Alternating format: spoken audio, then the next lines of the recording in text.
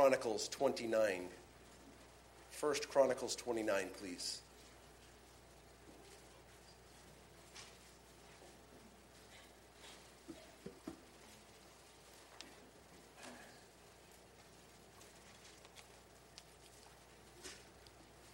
Let's pray together.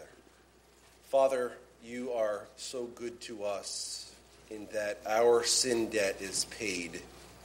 You've paid it all through the Lord Jesus Christ. You've given us life. You've given us confidence. You've given us joy. You've given us security, not because of our doing, but because of your work that you've accomplished through your Son, Jesus Christ, who is the Lamb of God, slain before the foundation of the earth, who takes away the sin of the world. Thank you. Help us as we worship you in the word this morning, that we would please you, that we would humble ourselves before you. We pray in Jesus' name. Amen. So, some preliminary comments here. The last time I taught on giving was July 21st, 2013, in an afternoon service. Prior to that, September 16th, 2012, when we addressed the rich young ruler in our study of the Gospel of Mark. And prior to that, June 13th, 2010, as part of our series when we studied worship. Why do I give you that history? First of all, because many churches browbeat people into giving. We are not such a church. We approach this topic as it comes up in a particular series or text that we're dealing with. However, I probably have done this church body a disservice with such sparing teaching on such an important part of our lives. I bring this particular study to you based upon the admonition of the elders and agreed by the deacons that we need to touch on this from time to time, much more frequently than 2010, 2012, and 2013, and really not really anything before or after that time. So this is not a beat people into submission kind of a message. This is, we need as a body to know what God's Word says about money. It is an important part of our lives. It is part of our lives because every part of our lives should come before us in our consideration of worship and our study of God's Word. Please be assured, as we start this, that I wholeheartedly agree with the words of the Apostle Paul in the book of Philippians when he makes this statement, not that I seek the gift, but I seek the fruit that abounds to your account. So you might ask, well, why at this time are we looking at this subject? Well, we've been speaking of living under the rule of the king. Living under the rule of the king. And we've noticed that it has touched on every part of our lives, right? We asked the question early on in our study was, does the king, or is the king allowed in your home? Do you let the king in your home? And that deals with our responsibility as husbands. Our responsibility as wives. Our responsibility as children. And our responsibility as parents. We followed that question up with, do you work for the king? When we go to work every day, whether we're the employee or the employer, are we really serving the king in the midst of our everyday activity? Then we ask the question, do we speak for the king? Do we speak for the king? And so we discussed prayer and our willingness to spread the gospel of the Lord Jesus Christ to those that we come in contact with. Do we speak for the king? And then last week, do we serve the king?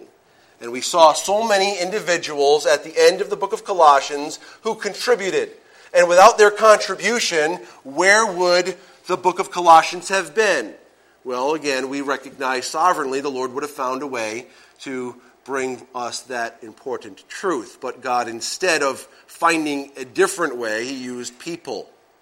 He used people. And so we recognize the importance of the kingship of our Lord Jesus Christ. Our look at Jesus' kingship in our lives would not be complete without considering our stewardship of what God has blessed us with. So here's our little thought for this morning. It will dominate our thinking, at least if you're worshiping with us, it will dominate your thinking this morning. If Jesus is king over your life, he is king over your possessions. If Jesus is king over your life, he is king over your possessions. So, with that being said, we're going to start off with a few principles regarding money, and then we're going to follow that up with some principles regarding sharing or giving. So first of all, some principles regarding money. The first concept that we must understand concerning money is that money, all money, comes from God. Money comes from God. The Bible tells us in Psalm 24 and verse 1, the earth is the Lord's, and the fullness thereof, the world, and those who dwell therein. Not just what is contained in the world, but those who are contained in the world. So what we possess and who we are, we belong to the Lord. Now I want us to take a look. We're in 1 Chronicles 29, in such a glorious scene as the offering is coming forth for the temple in Jerusalem. God was stirring David's heart. David's heart was stirred to build a house for God. And in the process, he wanted to actually be involved in the construction. He wanted to get the whole thing done. And God said, no, you will not. You're not going to build it. You've been a man of blood, meaning you have fought wars. I'm going to allow your son, Solomon, who is a man of peace, who will reign over a kingdom of peace, I'll let him build the house. But in David's enthusiasm for the house of God, for the temple, he wanted to make sure that everything was in place. And that's what we see in this glorious scene in 1 Chronicles 29. Let's take a look beginning in verse 1. The Bible says, furthermore, King David said to all the assembly, my son Solomon, whom alone God has chosen, is young and inexperienced, and the work is great. The work is great, because the temple is not for man, but for the Lord God.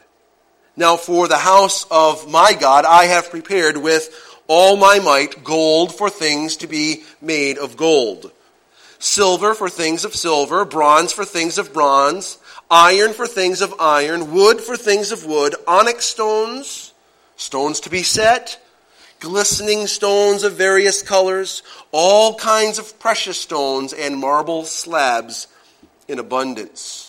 Moreover, because I have set my affection on the house of my God, I have given to the house of my God over and above all that I have prepared for the holy house, my own special treasure of gold and silver, 3,000 talents of gold, of the gold of Ophir, and 7,000 talents of refined silver to overlay the walls of the houses. The gold for things of gold, and the silver for things of silver, and for all kinds of work to be done by the hands of craftsmen. Who then is willing to consecrate himself this day to the Lord? Then the leaders of the fathers' houses, leaders of the tribes of Israel, the captains of thousands and of hundreds, with the officers over the king's work, offered, what's it say? Willingly. They gave for the work of the house of God 5,000 talents and 10,000 derricks of gold, 10,000 talents of silver, 18,000 talents of bronze, and 100,000 talents of iron. And whoever had precious stones gave them to the treasury of the house of the Lord, in the hand of Jehiel the Gershonite. Then the people rejoiced, for they had offered willingly, because with a loyal heart they had offered willingly to the Lord. And King David also rejoiced greatly. Now we come to verse 10, And we have this introduction and then this prayer this concept of prayer, at least, in the presence of all of the assembly. Therefore, David blessed the Lord before all the assembly. And David said, "Blessed are you, Lord God of Israel, our Father, forever and ever. Yours, O Lord, is the greatness, the power and the glory, the victory and the majesty. For all that is in heaven and in earth is yours. Yours is the kingdom, O Lord. And you are exalted as head over all. Both riches and honor come from you, and you reign over all. In your hand is power and might. In your hand it is to make great and to give strength to all. Now therefore, our God, we thank you and praise your glorious name. But who am I and who are my people that we should be able to offer so willingly as this? For all things come from you, and of your own we have given you. For we are aliens and pilgrims before you, as were all our fathers. Our days on earth are as a shadow and without hope. O Lord our God, all this abundance that we have prepared to build you a house for your holy name is from your hand and is all your own. I know also, my God, that you test the heart and have pleasure in uprightness. As for me, in the uprightness of my heart, I have willingly offered all these things, and now with joy I have seen your people who are present here to offer willingly to you. Listen, there are so many concepts. We could spend weeks on this passage. We're just passing through. Willingness, awe, inspiration, but ultimately we want to derive from this passage the understanding that everything we have comes from God. Everything we have comes from God. In Deuteronomy 8, you don't need to turn there, when Moses was reminding Israel of God's awesome faithfulness, God reminded through Moses this. He says, it is God who gives you power to get wealth.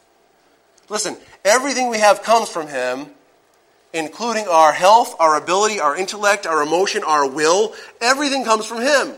We are those, when we give to God, we're giving back to him what he already owns. This is an important concept. God owns it all. Furthermore, concerning money, just follow with me, please, to 1 Timothy chapter 6. The love of money leads to evil. The love of money leads to evil. 1 Timothy chapter 6. Notice, it's not money that leads to evil.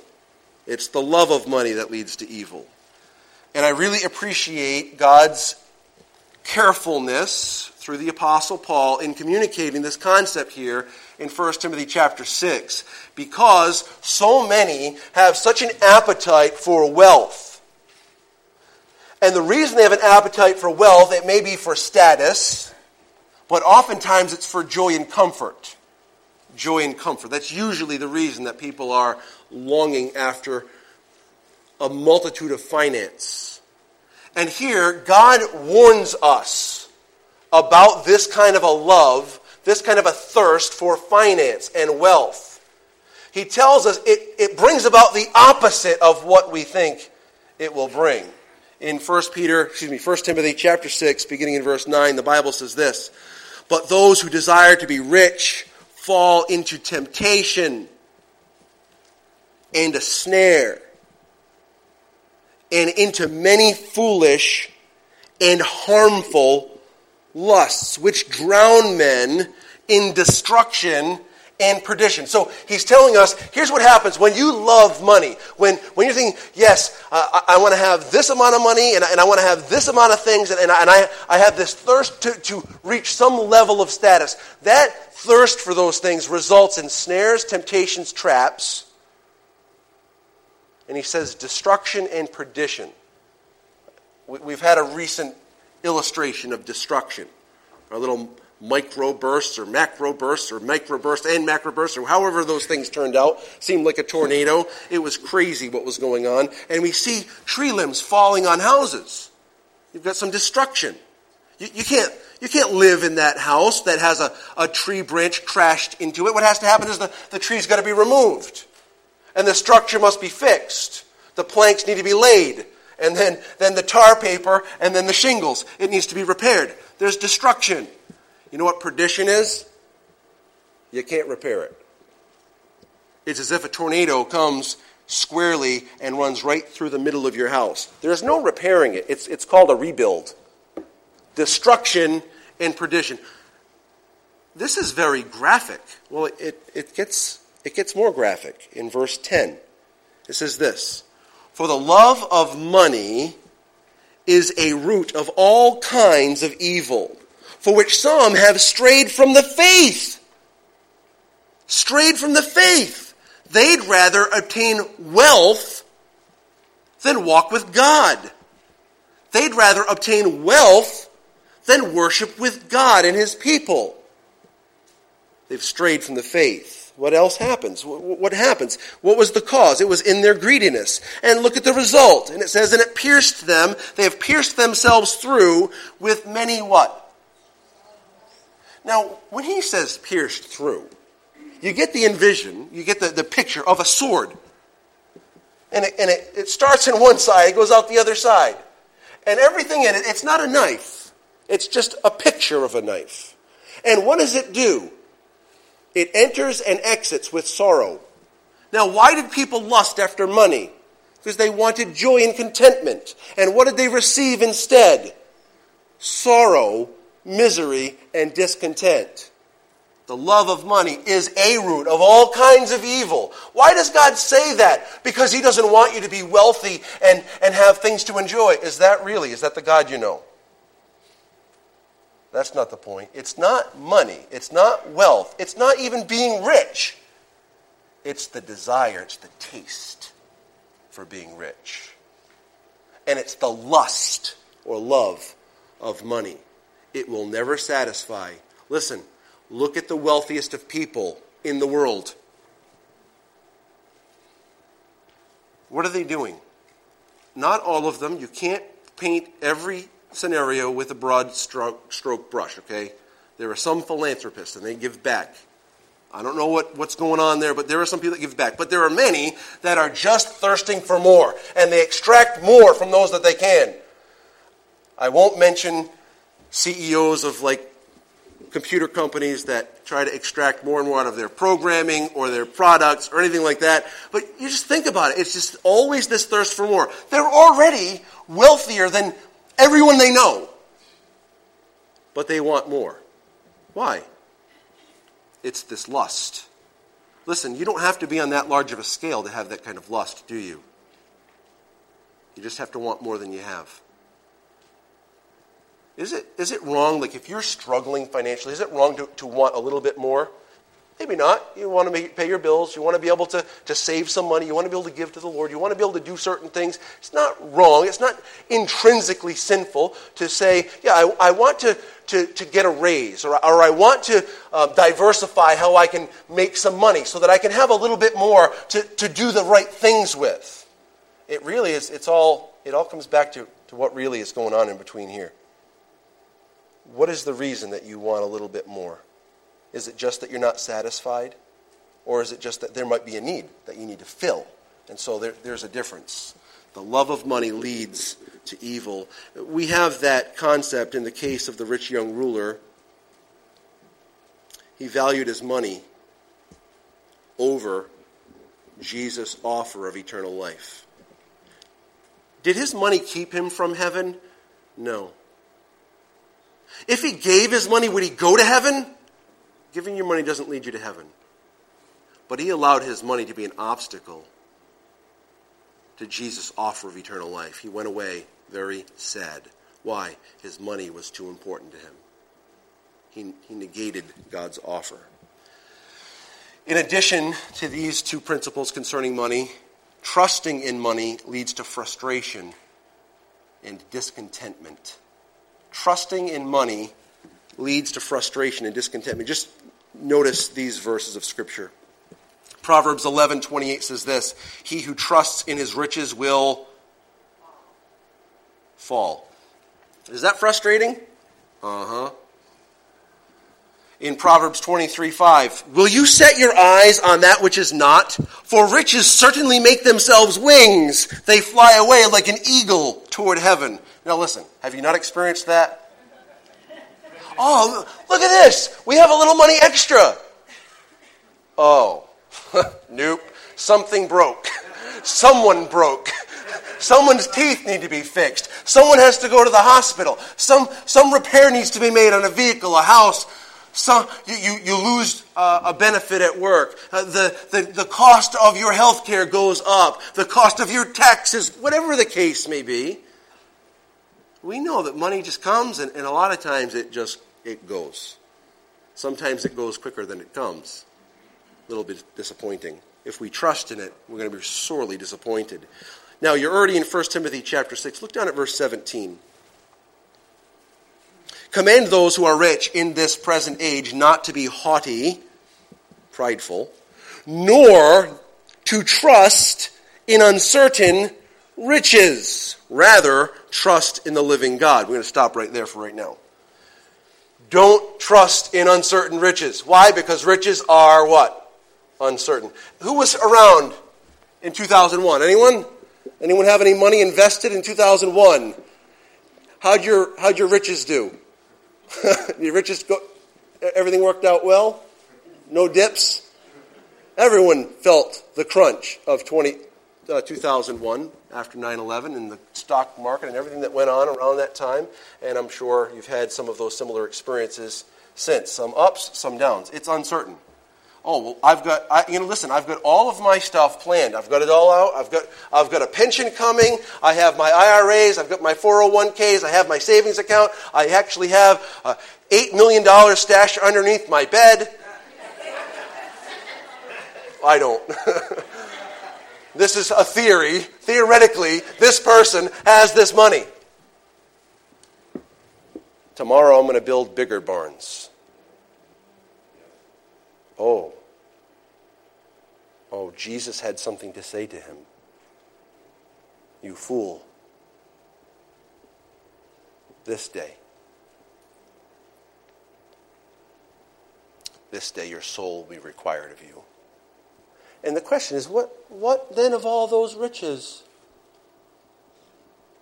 What will they accomplish? Well, Solomon had some things to say about that at the end of his life. Oh, I've got all this stuff. I've had everything. Everything. I've enjoyed it all under the sun. And I'm going to go away. I'm going to go the way of all the flesh. I'm going to die. And who knows if my money's going to go to a fool or not. Be careful what you set aside so that you can give wealth to your children. What will that wealth do to them? You better make sure that they can handle it. You better make sure that you don't just stock up a lot of money for them and then give it to them and think that was really good. Now, it may be. They may be God-honoring, God-fearing people that will not allow the money to control them. But far too many taste that money and everything changes. Be very careful. The love of money is a root of evil. Trusting in money leads to frustration and discontentment. Riches are uncertain, but I can tell you someone who's not. We trust in the living God. Why does he use living God? Because he's not dead. He'll never die. He is as certain can be. That's where our trust lies. Trusting in money, you can never have that confidence. Another principle regarding money is a stewardship. We're only going to touch on this just for a moment. This is very common. You can look through the Proverbs and find all kinds of principles about money. Let me just kind of summarize it with 3 statements. You'll recognize them. They'll make sense to you. Ready? Save some. Spend some. Share some. So easy. Save some. Spend some. Share some. Interestingly, sometimes when people preach on money, they don't want to talk about the spending some part of it. I stopped reading in verse 17 on purpose, not because I didn't want you to read the rest of it, but I wanted to save it for this point. Look at what verse 17 says again.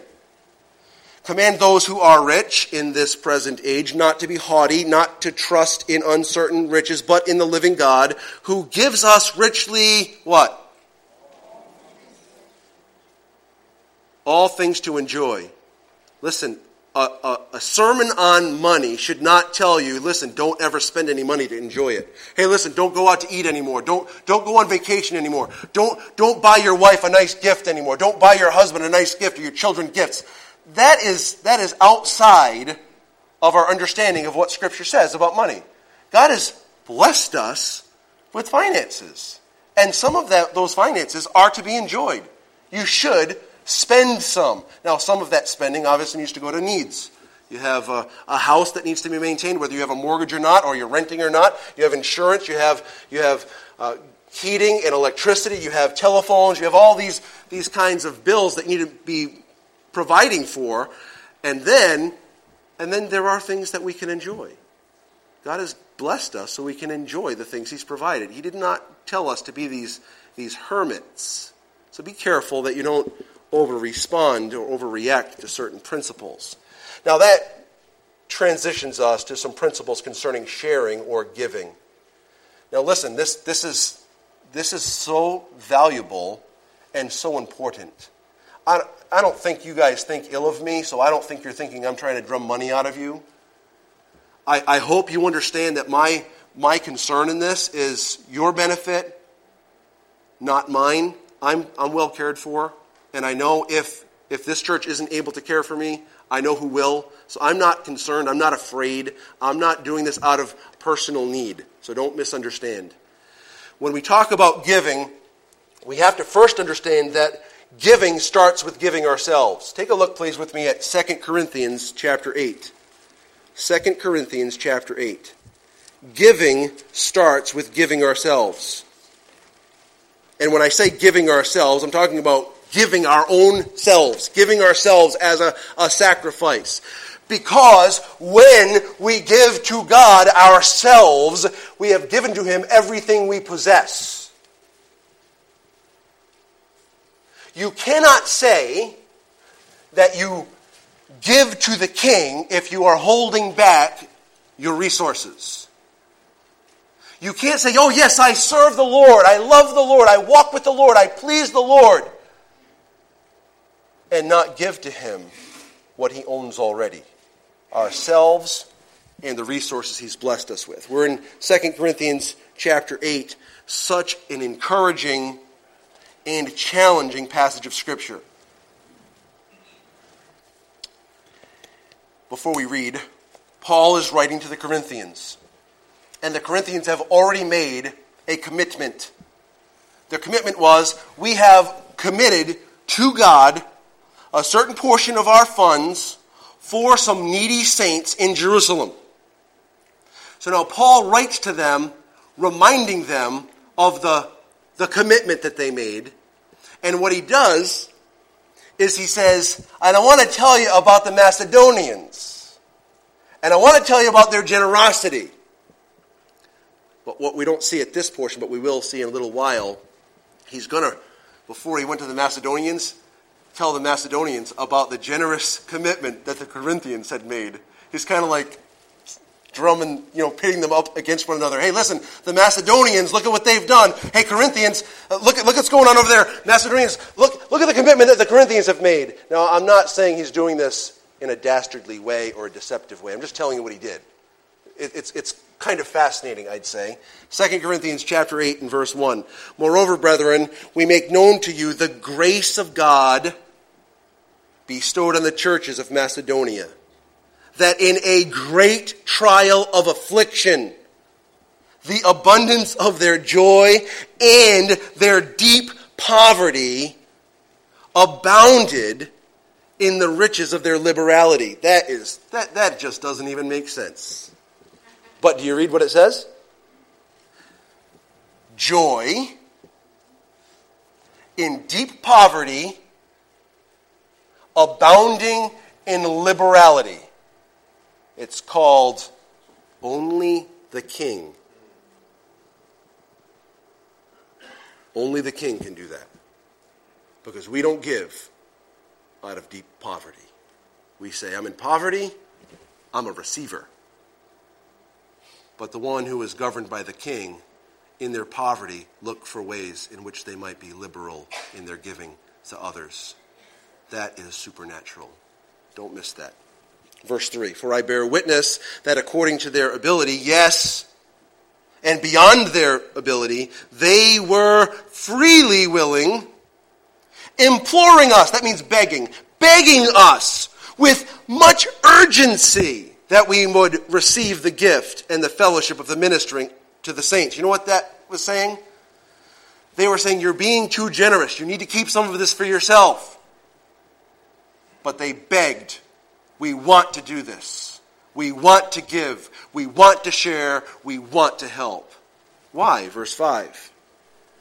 And not only as we had hoped, but they first gave themselves to the Lord, and then to us by the will of God. So we urged Titus that as he had begun, so he would complete this grace in you as well. But as you abound in everything, in faith, in speech, in knowledge, in all diligence, and in your love for us, see that you abound in this grace also. Listen, I want to just focus in just for a moment on verse 5. They gave themselves to the Lord. That is the starting point. Can I say this? I'm going to say this respectfully.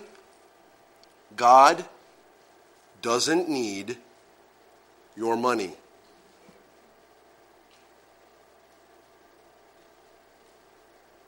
He doesn't need your money. He's not a poor pauper of a God who's saying, oh, please, if you don't provide for me, who will? It's not like that. He is interested in you and your heart and your soul and your spirit. They gave themselves to the Lord. Think of it in terms of a family. There are people who provide some funds for their family members, whether it be for their spouse or their children, but they don't invest themselves in their family. They might provide, fine, maybe in abundance, but they have not invested their soul and their spirit in their family. Their heart is elsewhere, whether it be careers, a career, hobby. The family knows their financial contribution comes from duty rather than delight. Then on the other hand, there are people who are fully invested in their family. They may not be able to provide at the same financial capability as someone else, but they're invested. They're invested. They've given of themselves, everything they have to their family. And with that comes their funds, whether it be limited or whether it be a lot. Whose child would you rather be? The mom and dad that have invested their entire being in your well-being, or the one who just provides stuff? Well, you may be tempted to say, well, of course I want the stuff. Abundance makes up for a lot. No, it doesn't.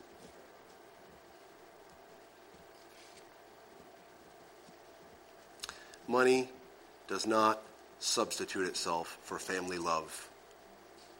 You know, that's just a small little sampling. What do you think God prefers from you? Oh, well, if you give me $1,000 a week, I'll love you more. He just wants you. He just wants you. I'm going to give myself to the Lord. That's what he wants. And that's what we need. And that's what these Macedonian Christians have done back in the first century. Giving, this is a second principle concerning sharing. Giving is an important aspect of worship. Now, let me say a couple of things here. Don't take this the wrong way. I love you. I do. When we're taking up the offering, it's almost like there's a sense amongst our church body that it's like just a part of something that we do. These guys come around with the baskets, and we're doing whatever we want to do during that time.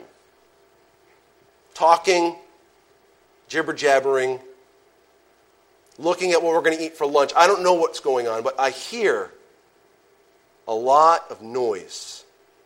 I don't hear any noise right now. I really appreciate that. I honestly commend you, us as a church, that we have a reverence for the Word. There's very rarely, aside from people coughing or having to get up to go to the bathroom or their phone ringing, we don't have people talking during church. There's a reverence there. And what I really want to commend you to is a reverence for worship from start to finish, including the time of worship and giving. That's an act of worship. And when we're talking during that time, what we're saying is we don't recognize that this is worship time. Can I charge you with that? Can I challenge you to lovingly disregard someone if they're talking to you during worship? Now, if they're like choking, help them. We're not talking about being foolish or legalistic in this. I'm talking about, can we try to help people to simmer down? We're worshiping here. It's important. Now, I want to note just a couple of things in this passage we just read about this concept of giving being an act of worship, an important act of worship. He says in verse 1, "Moreover, brethren, we make known to you," listen, "the grace of God." What do you mean? Well, he's going to talk about their giving. And it's an act of grace. He says in verse 4, "imploring us with much urgency that we receive the gift." The word there is charis. You know what that word means in Greek? Grace. Grace. That we would receive the grace. In verses 6 and 7, "So we urge Titus that as he had begun, so he would also complete this grace in you as well." So he's saying, when Titus comes, let him complete this grace of your worship in your giving. It's a gracious act. In verse 7, it says, "But as you abound in everything, in faith, in speech, in knowledge, in all diligence, and in love for us, see that you abound in this grace also." The ESV translates in verses 6 and 7, that word, this grace, he says, this act of grace. Their giving was an act of grace. And we're not talking about, wasn't that a gracious thing? It's grace-induced. It comes from God. God views our giving as in line with his distribution of grace in our lives. Can I say that again, please? Will you listen to this? God views our giving as in line with his distribution of grace in our lives. We can say it just a slightly different way. As God's grace is imparted to us, it should be dispensed from us. God entrusts to us. And he tells us we should be entrusting that grace to others as well. Listen, one of the concepts that we've got to come to is that when God pours out his blessing in our lives, it's supposed to be spilling over. We don't get out the dustpan and say, "Hey, I got to put this back in the coffers." When it spills over, it's supposed to be for the benefit of others. And God brings forth that kind of blessing, that kind of grace into our lives. And he wants for that to be distributed elsewhere. That is such a vital concept. Take a look at Philippians chapter 4. Now, we're going to be coming back to 2 Corinthians at some point, so just keep your mind there at least. Philippians chapter 4.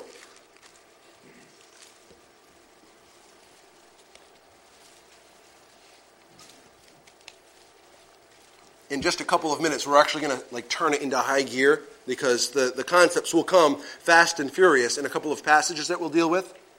So don't be afraid. We are going to end at some point this afternoon. But as we go through these portions, we have to understand the basis of this before we start to elicit different principles that are very specific. Philippians chapter 4, beginning in verse 10. "But I rejoiced in the Lord greatly that now at last your care for me has flourished again, though you surely did care, but you lacked opportunity. Not that I speak in regard to need, for I have learned in whatever state I am to be content.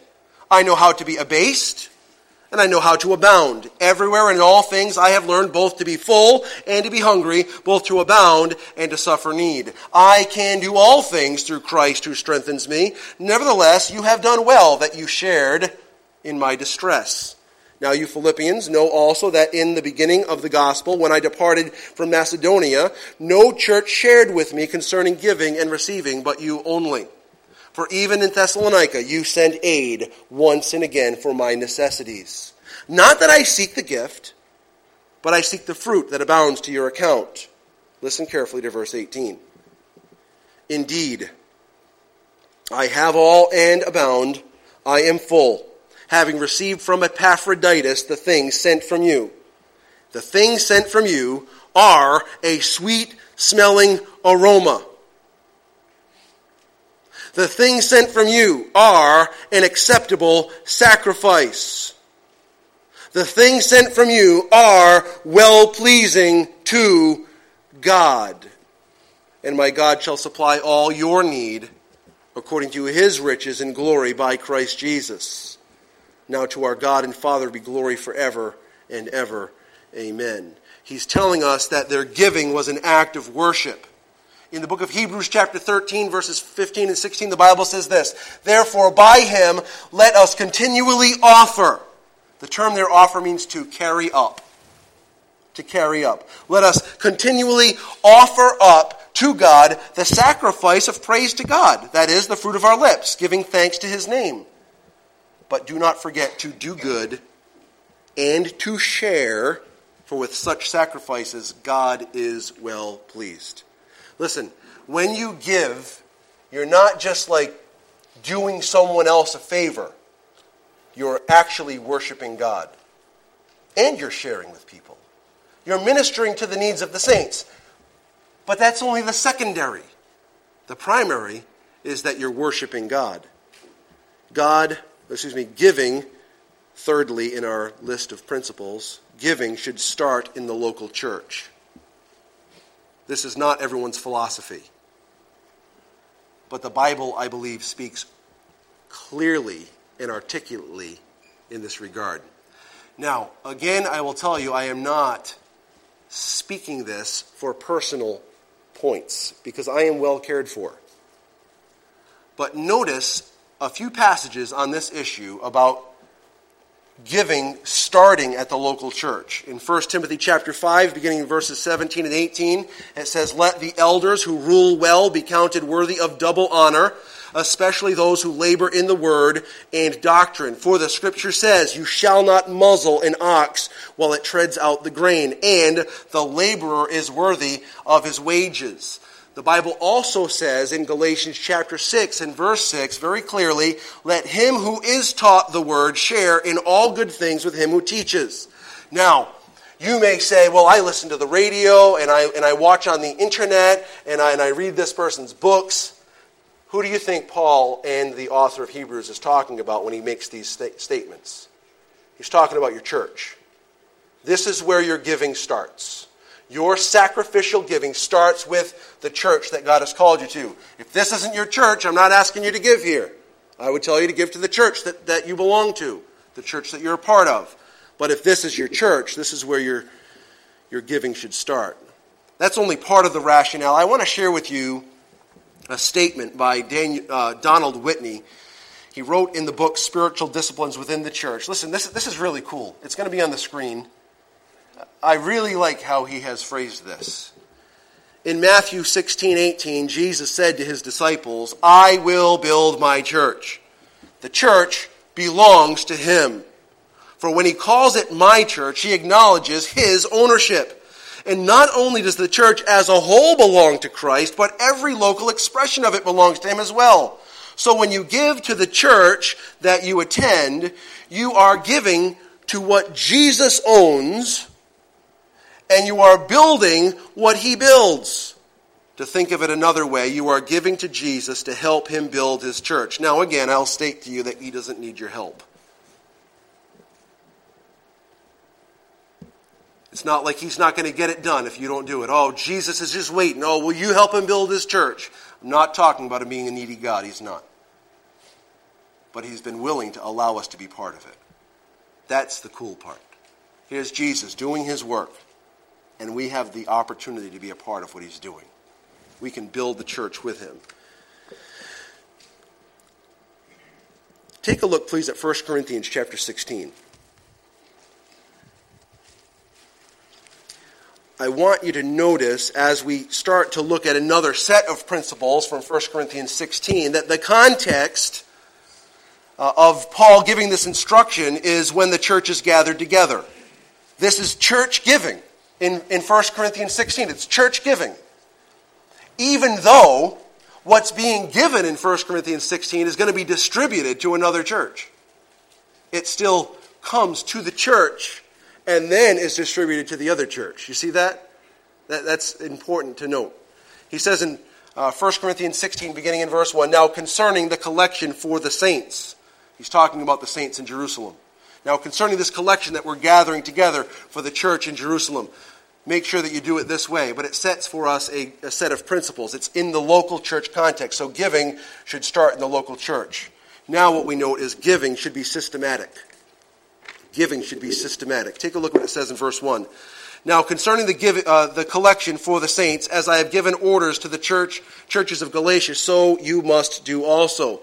On the first day of the week. Okay, so what is he saying? There's some regularity to this thing. It's systematic. On the first day of the week. Not only is it systematic, it's also individual. Let each one of you lay something aside. Let each one of you lay something aside. It's individual. So God is asking all of us to contribute. He's asking you, he's asking me to contribute. Individual. Not only that, it is proportionate. It says in verse 2, on the first day of the week, let each one of you lay something aside, storing up as he may prosper, that there be no collections when I come. Proportionate. So that's an interesting way to transition. You ready for this?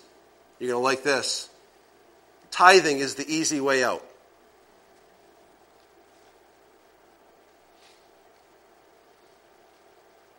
You don't have to think about it. You don't have to think about it. If you simply just tithe, you're just like, 10%. Did you realize, ready for this? In the Old Testament, under the law, their tithing was not 10%. There were at least 3 separate tithes. Some people have found a fourth. I don't know. I'm not sure. So it's either 23 1/3%. Why is it a third? Well, because one of them was every third year. So it was like 10% every third year, so it's 3 1/3. So you add the 2 tithes that everyone agrees with, there's 20%. And then you've got this one every third year, it's 23 1/3%. And then he asks for the free will offerings.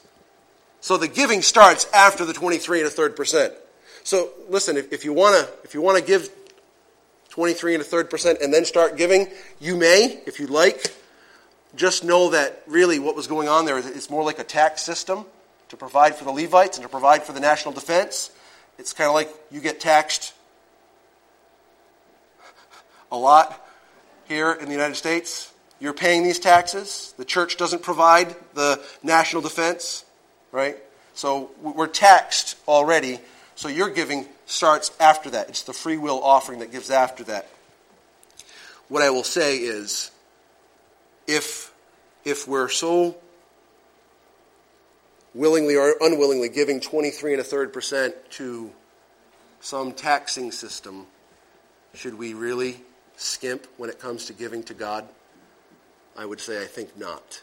I think not. It should be proportionate. So somehow you figure out a way that works in your budget to proportionately give. But now we come to some other principles that are vital from 2 Corinthians chapter 8. Head back there, please.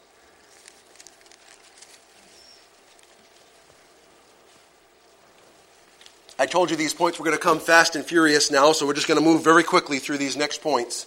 Giving should be sacrificial. We already read this passage, but I want to read it one more time.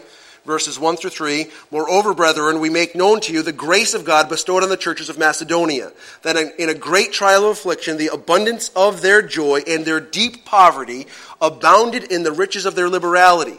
For I bear witness that according to their ability, yes, and beyond their ability, they were freely willing. I think we can derive from that our giving should be sacrificial, and I really appreciate two statements that Alistair Begg made on this comment. He said this: they were prepared to squeeze themselves so that others might not feel the pinch. Let that one sit in for a minute. They were prepared to squeeze themselves so that others would not feel the pinch. What a way to capture that. He made another statement I thought was worthy of our consideration for understanding what it means to give sacrificially. It's not talking about foolishly. It says, they were willing to forego a legitimate want in order that they might be able to supply a legitimate need. Sacrificial. When you think about sacrificial giving, sometimes you need to forego a legitimate want so that you can sacrificially give. Because you know what, friends? I'm just going to be frank.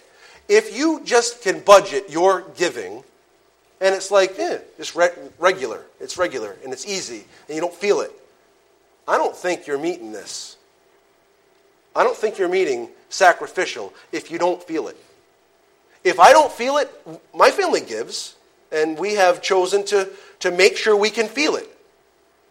You have to be able to feel it. If you can't feel it in your budget that you're giving, then you're not giving sacrificially. So a way to really characterize that is sometimes we need to forego a legitimate want so that we can fulfill a legitimate need, giving sacrificially. Nextly, giving should be voluntary. Voluntary. Look at verses 3 and 4. We already read verse 3. For I bear witness that according to their ability, yes, and beyond their ability, they were freely willing, imploring us with much urgency that we would receive the gift and the fellowship of the ministering to the saints. Look down at verse 11, please. But now you also must complete the doing of it, that as there was a readiness to desire it, so there also may be a completion out of what you have. For if there is first a willing mind, it is accepted according to what one has and not according to what one does not have. In other words, someone presents a need and you're like, oh yeah, $100,000. And I'm going to give 20. I'm going to give 20 of that. And then you look and you're like, you only have 7. How are you going to do that? You don't give out of what you don't have. It's not like this foolishness where it's like, yeah, the Lord will provide the rest of the 13 that I'm committing to you. And you don't know where it's coming from. It's out of what you have, and you say, okay, I've made this commitment. I'm freely giving this out of what we have the ability to give, and we're going to make this voluntary gift. Giving should nextly be motivated by love. Look at verses 8 and 9. I speak not by commandment, but I am testing the sincerity of your love by the diligence of others. Listen carefully. God has already pictured for us what real giving looks like. For you know the grace of our Lord Jesus Christ, that though he was rich, yet for your sakes he became poor, that you through his poverty might become rich. He's already pictured for us what real giving looks like. He does it in the middle of this passage. He does it at the end of chapter 9 as he continues this discussion of their sacrificial, their willing, their voluntary, their giving. That's for all of them, that they're doing in a joyful manner. He's saying, look at Jesus. Look at Jesus. And I tell you the same. Look at Jesus. You want to see real giving? He gave himself. Did he give you part of himself? Or did he give you all of himself? So is it really much for God to say, listen, I want you to give yourself to me? Or is it really, he's already demonstrated what it's like to give. He's given himself. Voluntary. Motivated by love. We could look further at that concept, but I want to move forward. Giving should be abundant. Giving should be abundant. And did I include this? Yes, there it is. Proportionately. Because your abundance may be different than someone else's abundance. Let me ask you if all the people that went up to the temple treasury one day gave an abundance according to Jesus. No, not all of them did. Some of them went up there and gave, and they didn't feel it. But the widow with her 2 mites, she gave out of her poverty. She gave everything she had. She didn't have 2 pennies to rub together when she was done. I want you to think about that. Giving abundantly. Look at what it says here in verses 1 through 5 of chapter 9. Now concerning the ministering to the saints, it is superfluous for me to write to you, for I know your willingness, about which I boast of you, to the churches in Macedonia. See how he turned it around on them? That Achaia was ready a year ago, and your zeal has stirred up the majority. Yet I have sent the brethren, lest our boasting of you should be in vain in this respect, that, as I said, you may be ready. Lest if some Macedonians come with me and find you unprepared, we, not to mention you, should be ashamed of this confident boasting. Therefore I thought it necessary to exhort the brethren to go to you ahead of time and prepare your generous gift beforehand, which you have previously promised, that it may be ready as a matter of generosity and not as a grudging obligation. See what he just did? I've been boasting about you. Hey, don't make yourselves look bad. Don't make me look bad. Be ready. Be ready. You said you could do this. Now, do it. In the context of what he's already said, right? Back in the last chapter, out of what you have, not of what you don't have. So he's telling them that they've already committed this abundant giving. Nextly, importantly, we're ratcheting up here. Giving should be from a rejoicing spirit. Verse 7. So let each of you give as he purposes in his heart, not grudgingly or of necessity, for God loves a cheerful giver. People like to point out that it comes from the word hilarious. It does. It's joyous is probably a better way to say it, though, because it really kind of instigates the manner of our giving. We give in joy. Why do we give in joy? Because we know what he's done for us. We give joyously because we know what's been given on our behalf. Giving should be from a rejoicing spirit. Next, giving results in blessing from God. Oh, friends, I know I'm late. I'm late. Forgive me, but you need to hear this. This is where the prosperity gospel gets their stuff. Oh, give to us this seed money. It'll be multiplied many times over to you. This is where they get their false teaching. Just remember this. Listen carefully. Almost every, if not every, false teaching has a seed of truth in it. You hearing me? So there's something that leads them to their extravagant talk of give to God and you'll be wealthy. Well, let's see what he actually says. Let's see what he actually says. It's very interesting. Verse 6. But this I say, he who sows sparingly will also reap sparingly. He who sows bountifully will also reap bountifully. So let each one give as he purposes in his heart, not grudgingly or of necessity, for God loves a cheerful giver. And God is able to make all grace abound to you, that you, always having all sufficiency in all things, may have an abundance for every good work. As it is written, he has dispersed abroad, he has given to the poor, his righteousness endures forever. Now may he who supplies seed to the sower and bread for food supply and multiply the seed you have sown and increase the fruits of your righteousness. Now I want to tell you what's being said here. He says, listen, if you are really skimpy with God, you can expect to have short change. You abound toward God, he'll abound toward you. What does he mean? Well, if you give $50, God's going to multiply it. You're going to get $5,000. No, not that. He says, essentially, you give to God, he'll refill your coffers so you can give some more. It's proportionate. You may be someone who is in a $30,000 a year type of a situation, right? Or you may be someone who is in a $200,000 a year type situation. This person can give far more than this person. If we give abundantly and sacrificially, guess what? You're giving for the Lord, you're rightly minded, you're serving God, you're worshiping God, you're sacrificing for God, you do it with the right place, for the right place, with the right heart, for the right purposes. When you give, God's going to give you what you need so you can do it again. Why? Because He wants this grace to abound in you. He wants the grace to abound in you. He doesn't want to short-circuit it to where you can give this one massive gift and that's the end of it. He wants to see you sacrificially, in faith, give to Him so He can give to you again, so you can faithfully, in faith, sacrificially give to Him so He can bless you again, so you can give to Him. Why? Because He needs your money? No, He owns it all. Do you realize the benefit of trusting God even if you're wealthy? If you trust in uncertain riches, you don't get that. You're trusting in the stock market or whatever investment you have or whatever business you work for. Good luck with that. There's no stability. But if you give to God, you'll never outgive Him. You'll never do it. I'm not talking about a health, wealth, and prosperity kind of gospel. I'm talking about knowing who your God is and give accordingly. You see, He's given everything. You say, I lay my life out for you, God, because you've laid your life out for me. I will sacrifice for you, and I know you'll take care of me. I'm not talking about some ludicrous thinking. I'm talking about knowing God.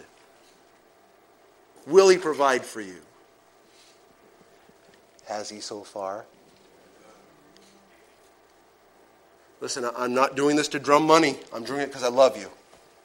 I avoid this topic, and I think I've made a mistake. I've made a mistake for not talking about this because I don't want to be that church that's drumming up money. That sounds like someone's new. Let's talk about giving. None of that nonsense. Listen, I love you, but I don't trust in you. I trust you, but I don't trust in you. I trust in God. Listen, we are living in a cruddy time. This all can end any day. You just look at what's happening in Kentucky. This can end any day. I'm not trusting in you to provide for me. I'm trusting in God. Now, I appreciate that you help. I really do. Don't misunderstand me. Because I want to be here as much as I can. And if you aren't able to help with that, I have to go and provide for my family. So I got to go somewhere else and not leave the church, but go out into the world and find a way to make money so my family can live. But my trust is in the Lord. We're living in a really tenuous situation. Who are we going to rely on? Let's do with our finances what God has told us to, and let's let us wait on His blessing in this regard. Just a couple other concepts, and I'm just going to read through it. Giving results in thanksgiving to God. We'll read that in verses 10, 11, and 12. Giving results in glory to God. That's in verses 13 through 15. Listen to what it says. 2 Corinthians 9, beginning in verse 10.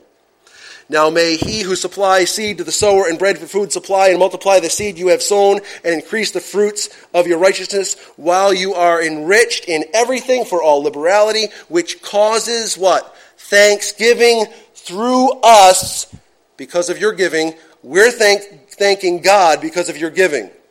For the administration of this service not only supplies the needs of the saints, but also is abounding through many thanksgivings to God. So giving results in thanksgiving to God. Now giving results in glory to God.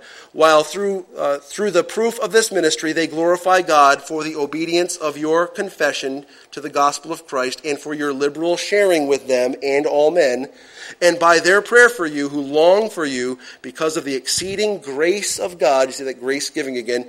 Grace of God in you. But don't forget this.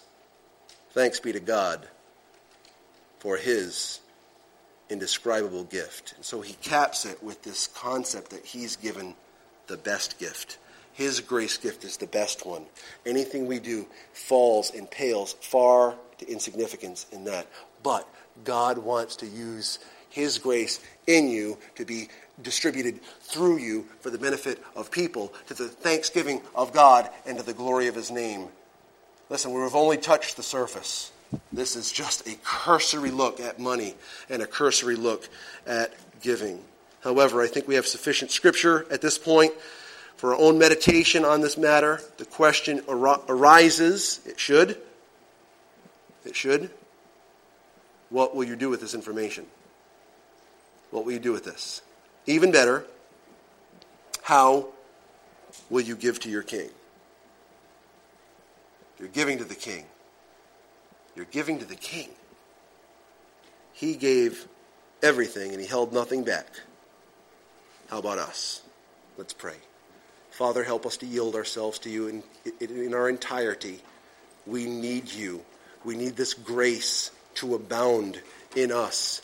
And then we trust it will abound through us for your glory. In Jesus' name, amen.